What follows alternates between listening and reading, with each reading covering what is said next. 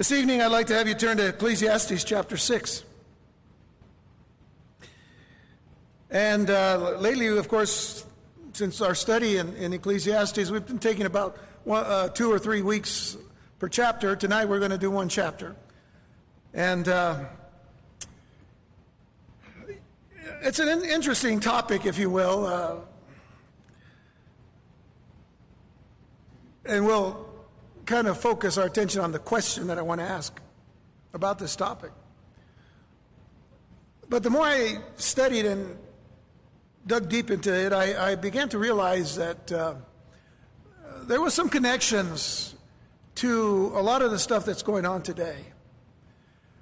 And, every day it amazes me how we learn something new about what is happening. And normally it's not good. It just seems like it just gets worse and worse. In our country, primarily. The world, of course, is going to follow, because really what we're aiming at is a global conspiracy. But what's happening in this country truly is so unprecedented that we're just not, we've had riots before, we've had problems before. They get solved and we go on. But these don't seem like they want to get resolved. But again, that's okay, because we know the God who's in control. But we don't want to assume anything. We want to always be sharp about what's going on in the world, and be sharp with God's word to know how we are to live in the midst of this weirdness.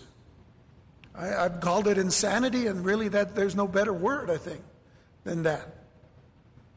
So, with all of that's going on, consider the words of Solomon when he says, "There is an evil, which I have seen under the sun, and it is common among men.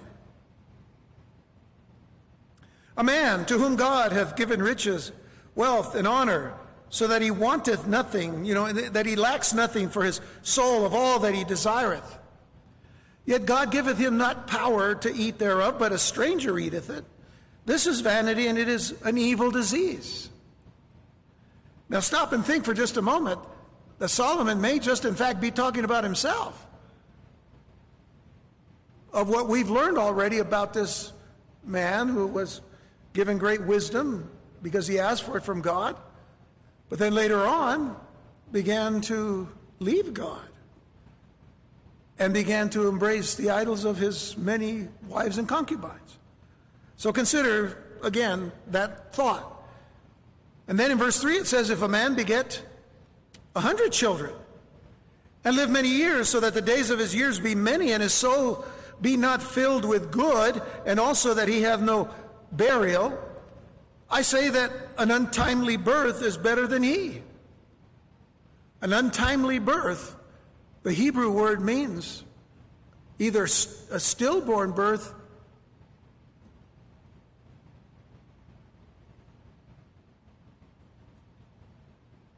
or even worse. We'll talk about that in a moment. "For he cometh in with vanity, and departeth in darkness, and his name shall be covered with darkness." This is speaking of the stillborn, if you will. "Moreover, he hath not seen the sun, nor known anything. This hath more rest than the other." There's more rest in that stillborn than the one who has everything but doesn't enjoy it. "Yea, though he live 1,000 years twice told, yet hath he seen no good. Do not all go to one place? Don't they have really the same fate, if you will, which is the grave?"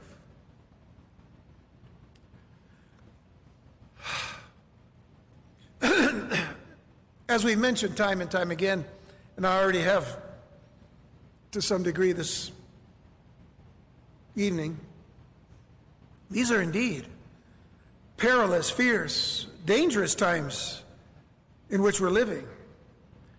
A world held hostage by the fears of a so-called global pandemic that is proving only to be an exercise in global conditioning and manipulation, which happened to be the handiwork of the enemy of our souls, Satan, in his preparing the unprepared masses for a one-world government, a one-world religion, a one-world monetary system, and a one-world leader. I mean, if we're going to get down to brass tacks, there it is.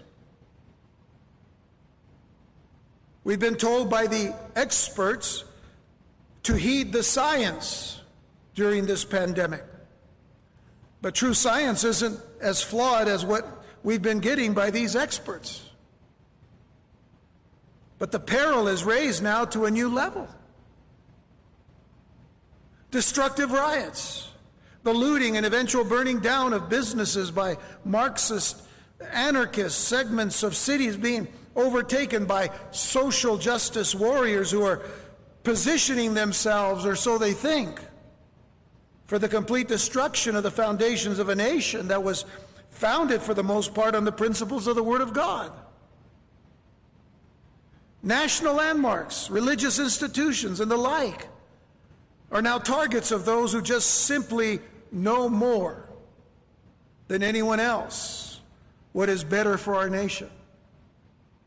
They know more. They're smarter than everyone who has gone before. And in this case, their complete destruction. Well, because of time, I've oversimplified the issues. But we should already be aware of the travesty that this all has become. Some of us, now getting back to a little bit more focus on our text, but it still applies. Some of us can remember a time when we thought we knew more than those who brought us into this world and brought us up in it, namely our parents. When we tried to state our case before them by trying to show how smart we were in our handling of life's problems, a simple statement would burst our oh so high and mighty bubble. You know what the statement was? You don't know what's good for you. Of course, we'd argue that. But that was true. We didn't really know what was good for us. We thought we knew. We thought we were smarter than they. But we weren't. We hadn't trusted the source of our life and strength, and had to learn the hard way that others had gone before us in every issue, every situation and circumstance to point us in the right direction. So, as we get into the text, here was Solomon's self-portrait for us to examine. Having it all and not having the power to enjoy it. Having it all and not having the power to enjoy it. He thought he knew what was good for him. Having disregarded the counsel and life experiences of his father David, who knew from where and from whom his blessings had come. When you read Psalm 73, verses 25 through 28, notice the heart of David here. Whom have I in heaven but thee? And there is none upon earth that I desire beside thee. My flesh and my heart faileth, but God is the strength of my heart and my portion forever. By the way, before we read on, these were things that David believed as a young man. For lo, they that are far from thee shall perish. Thou hast destroyed all them that go a-whoring from thee. But it is good for me to draw near to God. I have put my trust in the Lord, that I may declare all thy works.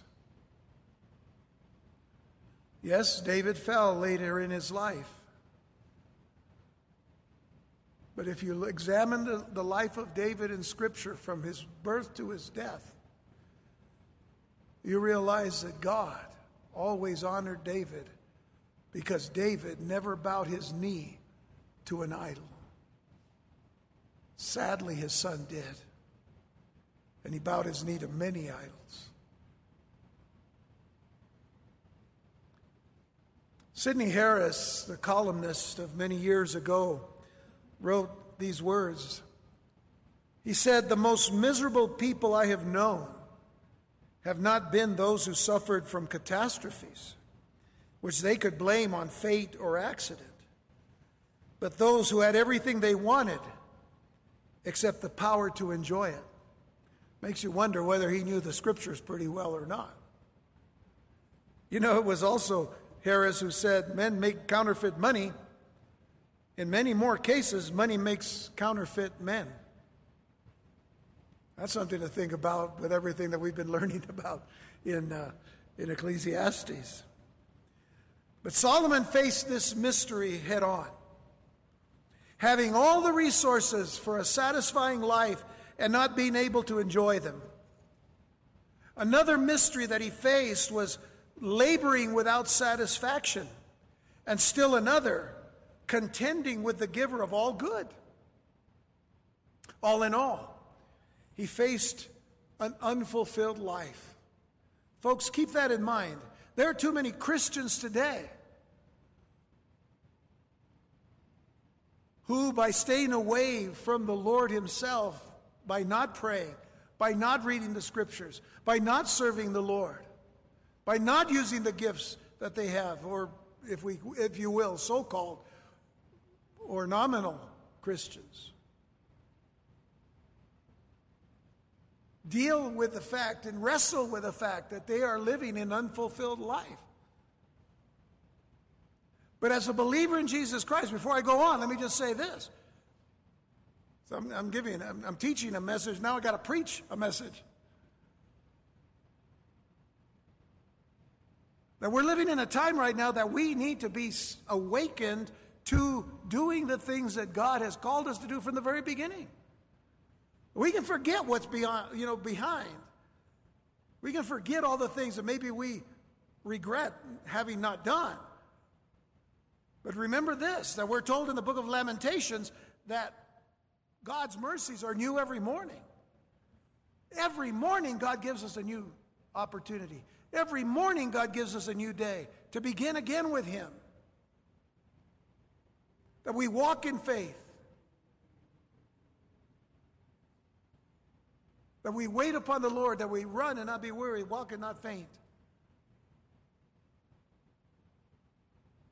So we should not ever even consider an unfulfilled life. But all in all, even Solomon faced this unfulfilled life, having reached certain goals and not feeling fulfilled in his achievement. Our text reveals the problem.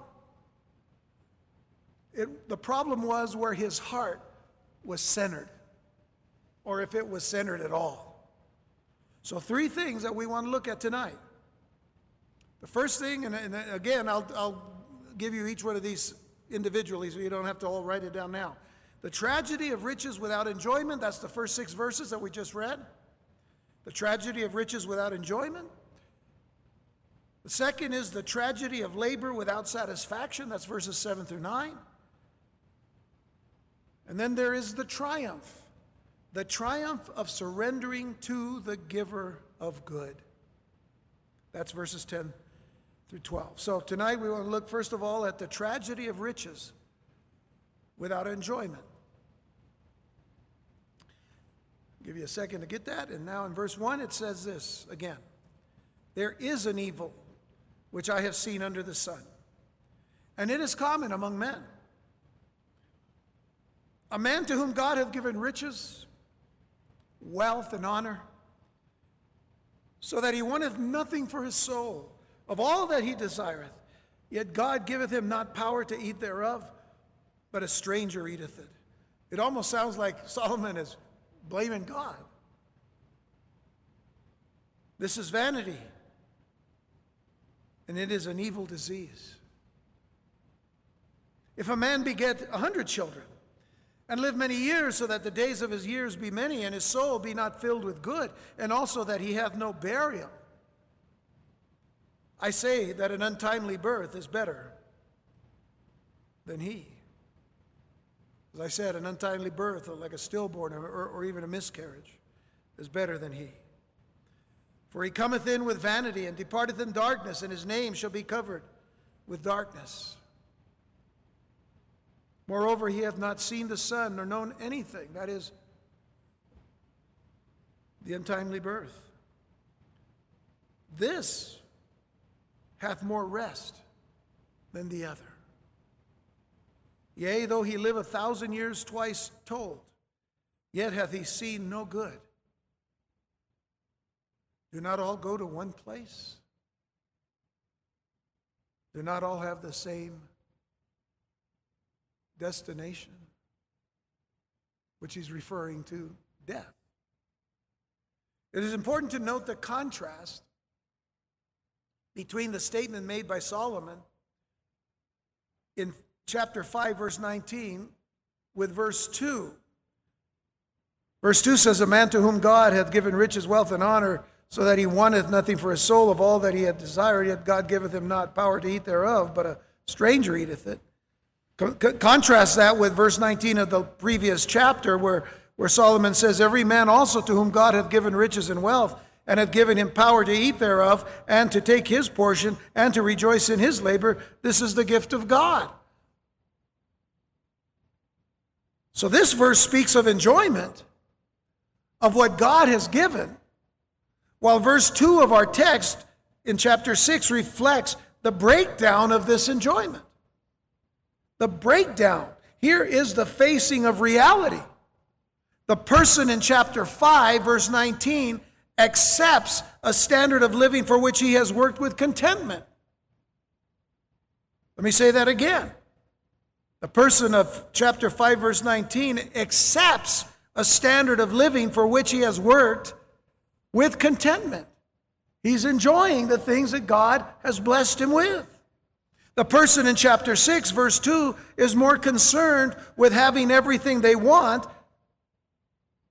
the Lord having allowed this, but the heart is centered on their accumulated wealth. And God then allows a stranger to take over this wealth. And so the tragedy is to have all the resources for a satisfying life and not be able to enjoy them. Someone works hard all their life to enjoy retirement, only to suffer a heart attack or faces a family problem that drains both money and strength. I've seen it happen both ways to many people. No one can truly enjoy the gifts of God apart from the God who gives the gifts. Let me ask you a question. Does that make sense to you? May I say that again? No one can truly enjoy the gifts of God apart from the God who gives the gifts. That's why there are so many miserable people on earth. God blesses people, but they don't bless God back. To do anything less is idolatry, by the way. To do anything less is idolatry. It will never satisfy to enjoy the gift without the giver. Now, we're all familiar with the statement that we don't see written in Scripture anywhere except in one place where Paul had a conversation, if you will, with Jesus himself, after the resurrection, of course. And Jesus was instructing Paul in the desert, in the wilderness. And Paul states in the book of Acts that Jesus said to him, it is better to give than to receive. It is better to give than to receive. So with that in mind, think about the fact that it never satisfies to enjoy the gift without the giver. God has given us so much, but it's better to give than to receive. To be a joyful giver, even in our giving to the church, as we're told in 1 Corinthians. We are to be a joyful giver unto God. So do money and social position really satisfy? Do money and social position really satisfy? Now, some would probably say, well, I'd like to try it and see. I'm not really sure you want to. It may reveal too much about your heart. Consider the tragic account of Christina Onassis. Anybody remember that name? That's an oldie but goodie here. Okay. The tragic account of Christina Onassis, the American-born Greek socialite and heiress to the Onassis fortune. And she died in 1988 at the age of 37. At the age of 37, she died. Commenting on her life, her stepsister Henrietta Gelber said this: she was one of those people who would never be happy. She would become impatient. It had all come too easily. All the money, houses all over the world, few real responsibilities. She lacked a sense of achievement. What she was striving for was virtually impossible in her situation. She had houses all over the world, but she never really had a home.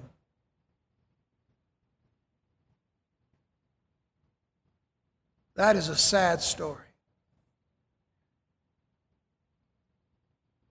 Think about Proverbs 15, 16, and 17. Proverbs 15, verses 16 and 17. Better is little with the fear of the Lord than great treasure and trouble therewith. Better is a dinner of herbs where love is. I like to interpret that as saying better is a dinner with just a plain little old salad from Wendy's. The side salad with no dressing. And maybe not even a fork. Better is a dinner of herbs where love is. Where love is. Than a stalled ox and hatred therewith. Jesus in Matthew 6, verses 19 through 21 said, lay not up for yourselves treasures upon earth, where moth and rust doth corrupt, and where thieves break through and steal. But lay up for yourselves treasures in heaven, where neither moth nor rust doth corrupt, and where thieves do not break through nor steal. For where your treasure is, there will your heart be also. Where your treasure is, there will your heart be also. Getting back to our text and considering verses 3 through 6, having many children and a long life were looked upon by the Hebrews as a mark of God's favor and blessing. But neither of them guarantees a satisfying life. Please understand that.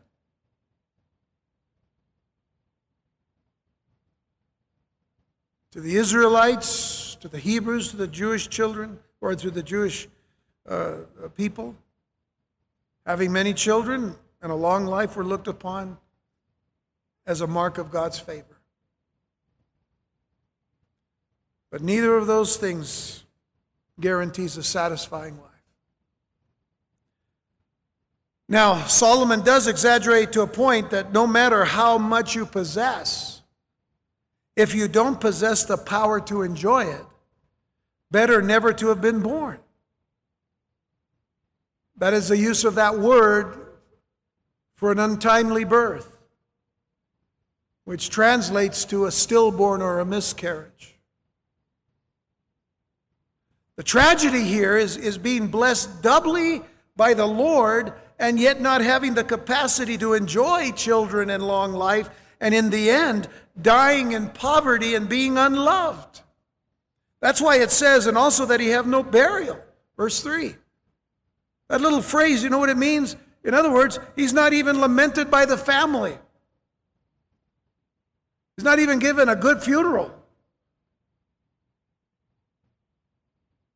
He's not being given a good send-off from this life to wherever.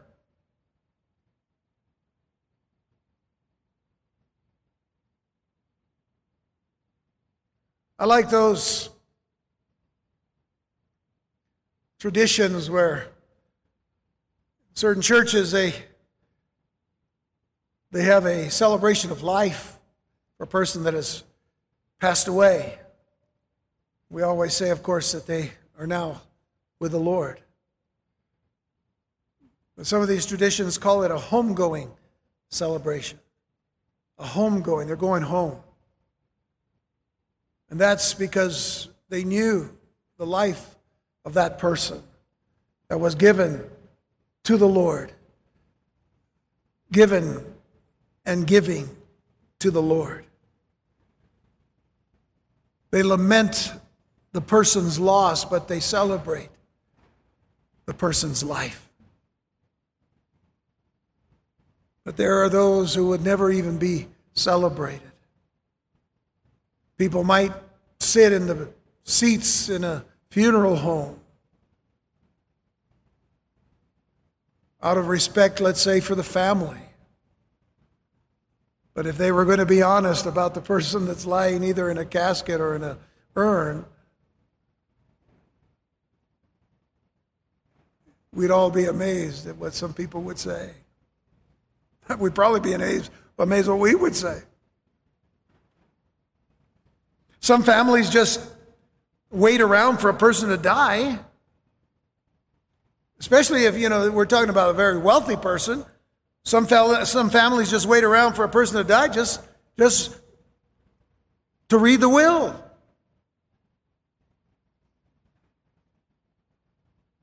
The misery of this life is contrasted by that stillborn child mentioned in verses 4 and 5, who is never given a name, who never sees the light of day, and never has to struggle in the arena of life. Its death reminds us that death awaits every man, even if a person lives to be 2,000 years old. As it says, though he live 1,000 years twice, that's 2,000 years to me. How significant then it is to know what the psalmist David knew. We need to know what David knew. And what David knew was this, mentioned to us in Psalm 31, verses 14 through 17. David said, "But I trusted in thee, O Lord. I said, thou art my God. My times are in thy hand. Deliver me from the hand of mine enemies and from them that persecute me. Make thy face to shine upon thy servant. Save me for thy mercy's sake. Let me not be ashamed, O Lord, for I have called upon thee. Let the wicked be ashamed. Let them be silent in the grave." What David is saying is, I don't want to be silent in the grave. There's another psalm that he talks about that as well. But what he's saying is, I don't want to be silent in the grave. So I know one thing, that when I die, though my body be placed into the ground or wherever it's going to be, who I am for eternity will praise you for eternity. Who I will be for eternity will praise you for eternity. Let me not be ashamed, O Lord, in this body, in this life, in this existence that I have. And I'm going to talk about living in existence here in just a moment. But we all have it. We have all of those things. But I don't want to be ashamed, and I don't want you to be ashamed. Let us not be ashamed before God. Let the wicked be ashamed. They're the ones forsaking God. But not me and not you.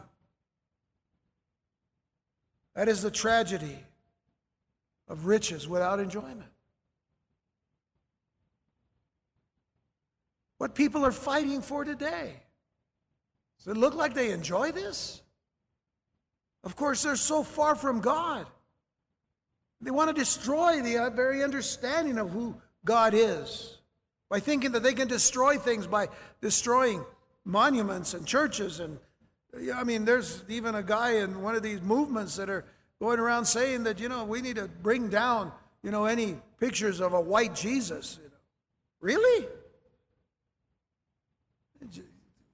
You got to check history. He's not white. But as I look around, none of us are either. Not one of us is. We're going to find that. I'm getting a little ahead of myself. We're going to find that out in just a minute. Let's go on to the tragedy of labor without satisfaction. Verses 7 through 9.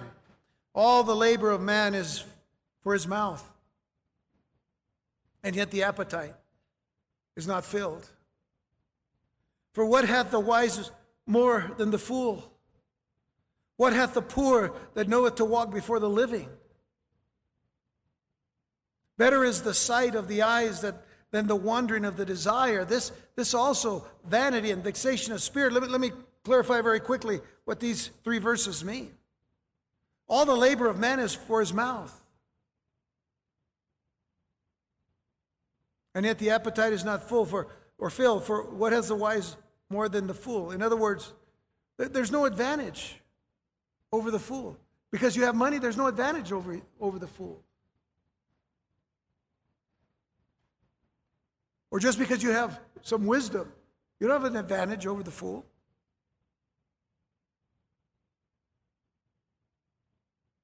And then you look at verse 9, it says, better is the sight of the eyes than the wandering of the desire, which just means very simply, what you have before you is what you ought to look at. Better is the sight of the eyes, what you have before you. It may not be a lot, but it's something, isn't it? Better is the sight of the eyes than the wandering of the desire. Just I see what I see, but I want something else. This is also vanity and vexation of spirit. So here's another frustration that Solomon is telling us about. Man has to work to live, but has a greedy, insatiable appetite for more. I mean, this is common to both the wise and the foolish, the rich and the poor. The question could be asked, why do we eat? We eat that we might add years to our lives. I bet you didn't think I was going to answer that way. Right? But isn't that why we eat? Because if we don't eat, we're going to die. We eat that we might add years to our lives. But what good is it to add years to our life and not add life to our years? The difference is between living and existing. Living and existing. On a very basic level, we are existing. Physically, we have heartbeats, I hope. You might want to check before we go out tonight. But existing is not living. Living takes us to a different level, a different plane. To live with meaning, to live with purpose that God Himself has given to us. Because let's face it, He created us different than He created every living thing on this earth. Different than every other living thing on this earth. And yet, what is man trying to convince you? What is quote-unquote science trying to convince you today? That we all came from that single cell creature? And we evolved over billions of years?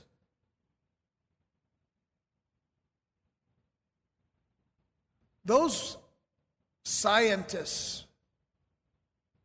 end up at the very end of their lives saying, we have no meaning. We have no purpose.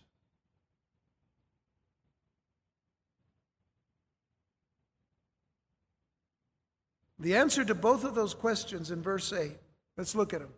For what hath the wise more than the fool? What hath the poor that knoweth to walk before the living? The answer to both questions in verse 8 is nothing. That's the answer. What hath the wise more than the fool? Nothing.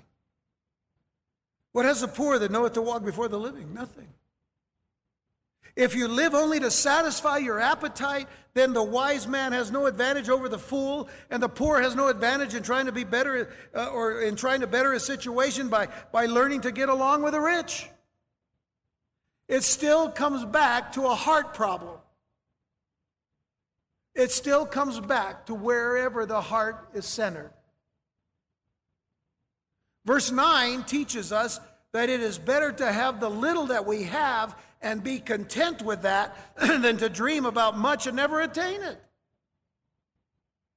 And man, I know a lot of people that live that way. They dream one day they're going to strike it rich. They're going to get that. You know, they drive by that billboard that tells you about the Mega and the Powerball or whatever, and one day it's going to be mine. The stars are going to align. And then all will be mine.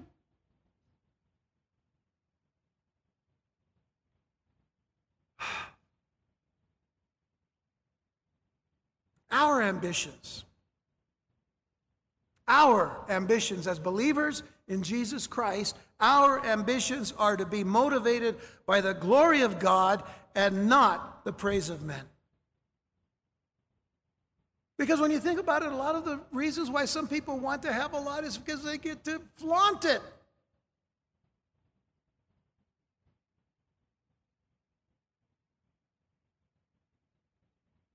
Want to keep up with the Joneses, as they used to say. All due respect to anybody named Jones here. True satisfaction comes when we do the will of God from the heart. And when we are content in whatever state we're in. Remember, we've talked about that in Philippians chapter 4. Paul saying, I'm content in whatever state I'm in. I've learned how to abase and I've learned how to abound. I've learned how to have nothing, I've learned how to have plenty. I can do all things through Christ, which strengtheneth me. Consider what Paul says to the Ephesians in Ephesians chapter 6, verses 5 through 9. He says, servants, be obedient to them that are your masters, according to the flesh, with fear and trembling, in singleness of your heart, as unto Christ. Whoever you serve, that's fine, serve them, but you're serving them as unto Jesus Christ. And then he says, not with eye service or as men pleasers, because what he's saying is, don't do it just because they're watching you. And then when they're not watching you anymore, you go,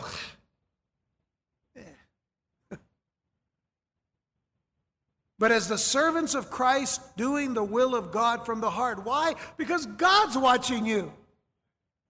Because God is with you. Because His Spirit is in you.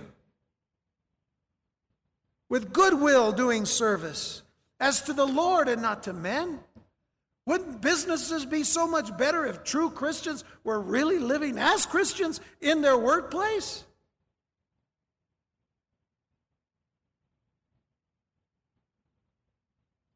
Knowing that whatsoever good thing any man doeth, the same shall he receive of the Lord, whether he be bond or free. And ye masters, do the same things unto them, forbearing threatening. Put threatening aside. Don't threaten your brother in Christ who's working for you. Knowing that your master also is in heaven. Neither is there respect of persons with him. Now that fits here because there's no respect of person. Whether you're poor or rich, man, you're going to the same place when this life is over. Jesus in John chapter 4, verse 34 said, my meat, my food, is to do the will of him that sent me and to finish his work.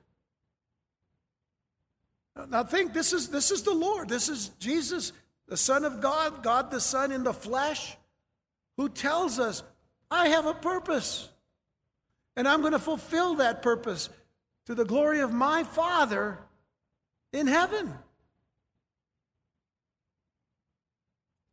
My meat is to do the will of him that sent me and to finish his work.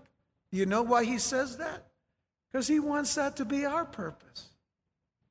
With everything that God has given us, we are to do the will of him that sent us and made us and has fashioned us in the image of Christ and to finish his work. Amen? Oh, that was sad. I'm sorry, they didn't say amen very well. So, amen? Okay. Sorry to wake you all up. I mean, it's almost time to go, so I just want to kind of prepare you. Open your eyes. Okay. All right. Let's go on to the third point, the triumph of surrendering to the giver of good. Ecclesiastes 6, verses 10 through 12, that which hath been is named already, and it is known that it is man. I told you what color we are, not. Neither may he contend with him that is mightier than he. Seeing there be many things that increase vanity, what is man the better? For who knoweth what is good for man in this life? All the days of his vain life which he spendeth as a shadow. For who can tell a man what shall be after him under the sun? So here is a question that you need to ponder. Can every question about life be answered? Just think about it. Don't answer it. Just think about the question. Can every question about life be answered? You know, some people require answers to all of life's questions, and yet they remain skeptical and unbelieving. Isn't that interesting? For most of us, our ignorance has encouraged us to have faith in God. As somebody once put it, we don't live on expectations, we live on promises. But even some explanations don't solve every problem. But if you will, look at the life of Job for a minute. Job, J-O-B. He argued with God and demanded an explanation for his predicament. Let's face it, he did what some of us want to do too. Argue with God. Demand an explanation for the predicament that I'm in. Do you know that God never did answer his questions? God never answered Job's questions. And I mean, God didn't go, I'm not going to do it. He didn't do it that way. No. See, here's the thing. What we need to understand. Intellectual knowledge does not guarantee healing of the heart. Intellectual knowledge does not guarantee the healing of the heart. Only when we put our faith in God's promises will that come. And Job had to come to that point where he put his faith and trust in the promises of God, which he had been blinded by his own pursuit of knowledge rather than in surrendering what he had already promised he would surrender. That though he die, he would still see his Redeemer who liveth.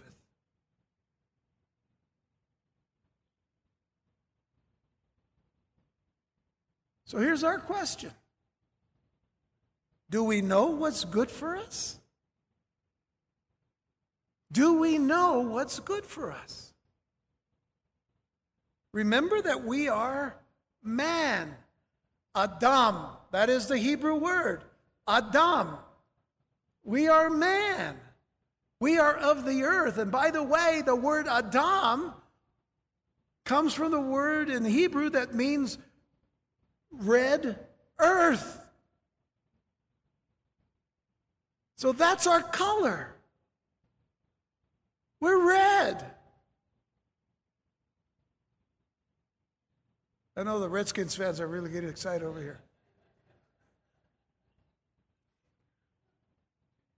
We're men, mankind. One color. I said recently, last week sometime, I don't see black and white. I don't see brown. I don't see olive. I see one color. The red that represents the blood of Jesus Christ that has been put upon every believer as in Passover. Every believer that is covered with the blood of Jesus. That's the color we see. But isn't it interesting? It brings us back to what we were when we came into this life. Men and women, mankind of the earth, as God created us out of. We came from the earth, and we will return to the earth. Remember that God has given us the freedom to act. We're not robots. Thank God. In the near future, when I get back to dealing with the deep and deeper and deepest state, we're going to talk about artificial intelligence that today is happening in our midst, making robots of people. Well, that's to come. I'd rather that Jesus come first, but okay. All right. So God's given us the freedom to act. But we are not free to change the consequences. Understand that. So choose to follow after and surrender to the Lord Jesus Christ, who is our true reality. He is the true reality. There is no other reality better than Jesus Christ. You talk about all these reality TV programs and stuff. Oh my God, there's nothing real about it. The Bachelor, Survivor. And then, it's all made up. It's all played out. How could it be real and still fit in an hour slot? No, the only reality is Jesus Christ. 1 John 5, verse 20, this clarifies it. And we know that the Son of God is come and hath given us an understanding that we may know him that is true. Know him that is true. And we are in him that is true. Even in his Son, Jesus Christ. This is the true God and eternal life. Jesus Christ and him alone. And let's not forget the importance of what Jesus said of himself.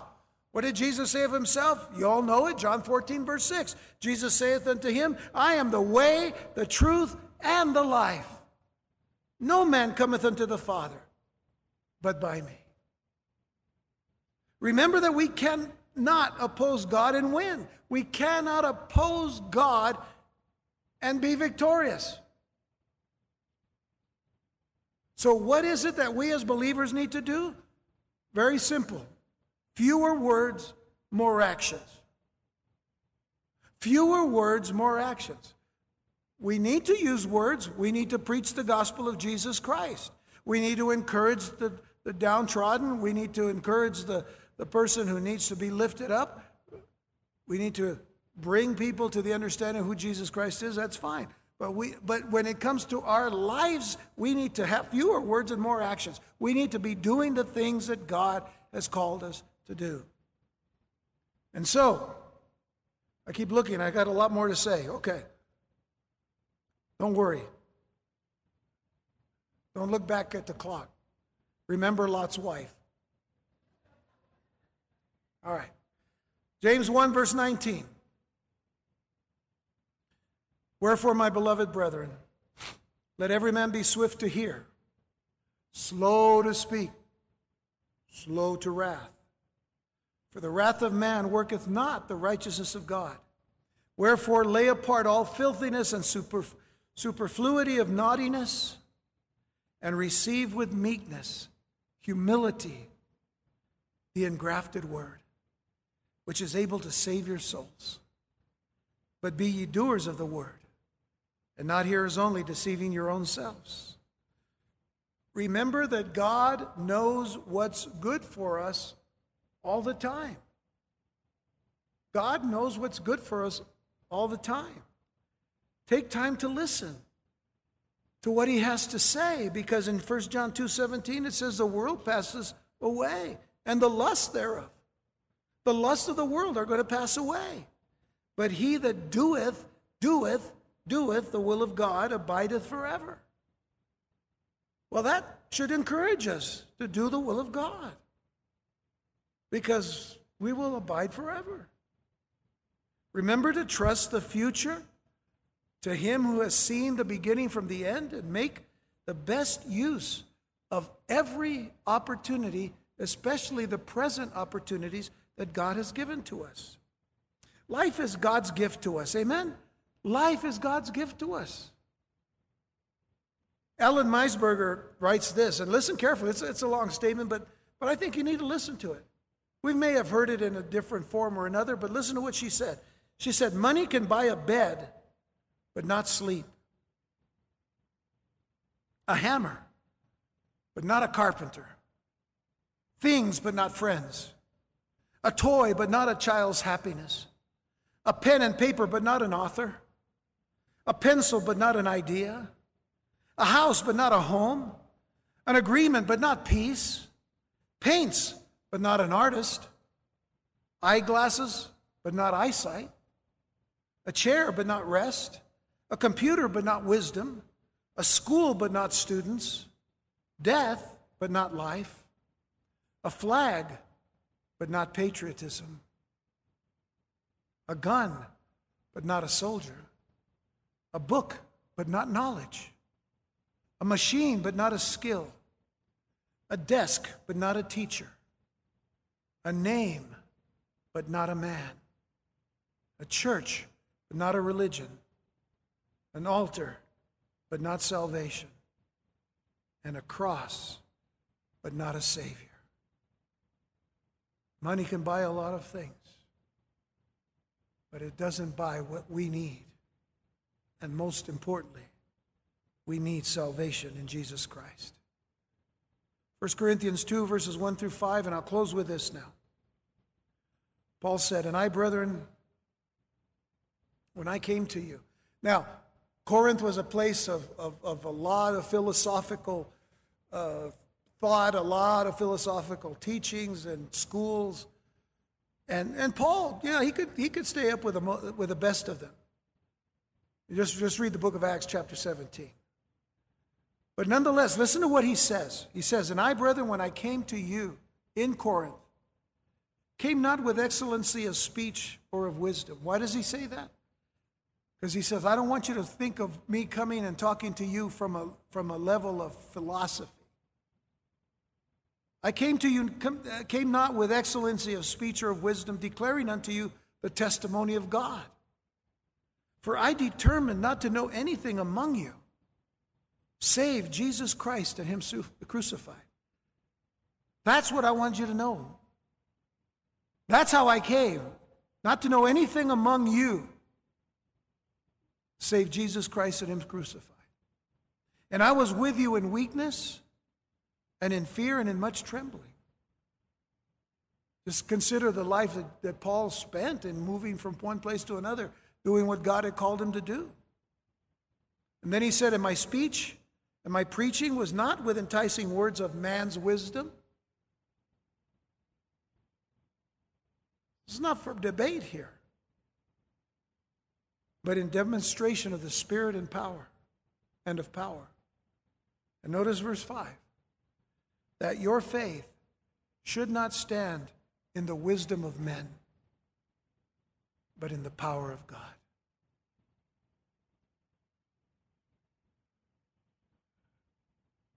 We can take everything that God has given us in this life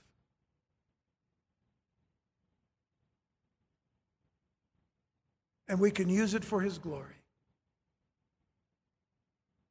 But our main desire is that even if I don't or we don't have anything, we still have everything in Jesus Christ. And we can live a fulfilled life. A fulfilled life. Not measured by our pocketbooks, but measured by the work of Christ on the cross for us. Measured by the very work of Jesus rising from the dead and giving us newness in life through the power of His Holy Spirit. Let's live that way, that the world may see Christ in us, the hope of glory, no matter what the world wants to see. This is why we are light and we are salt.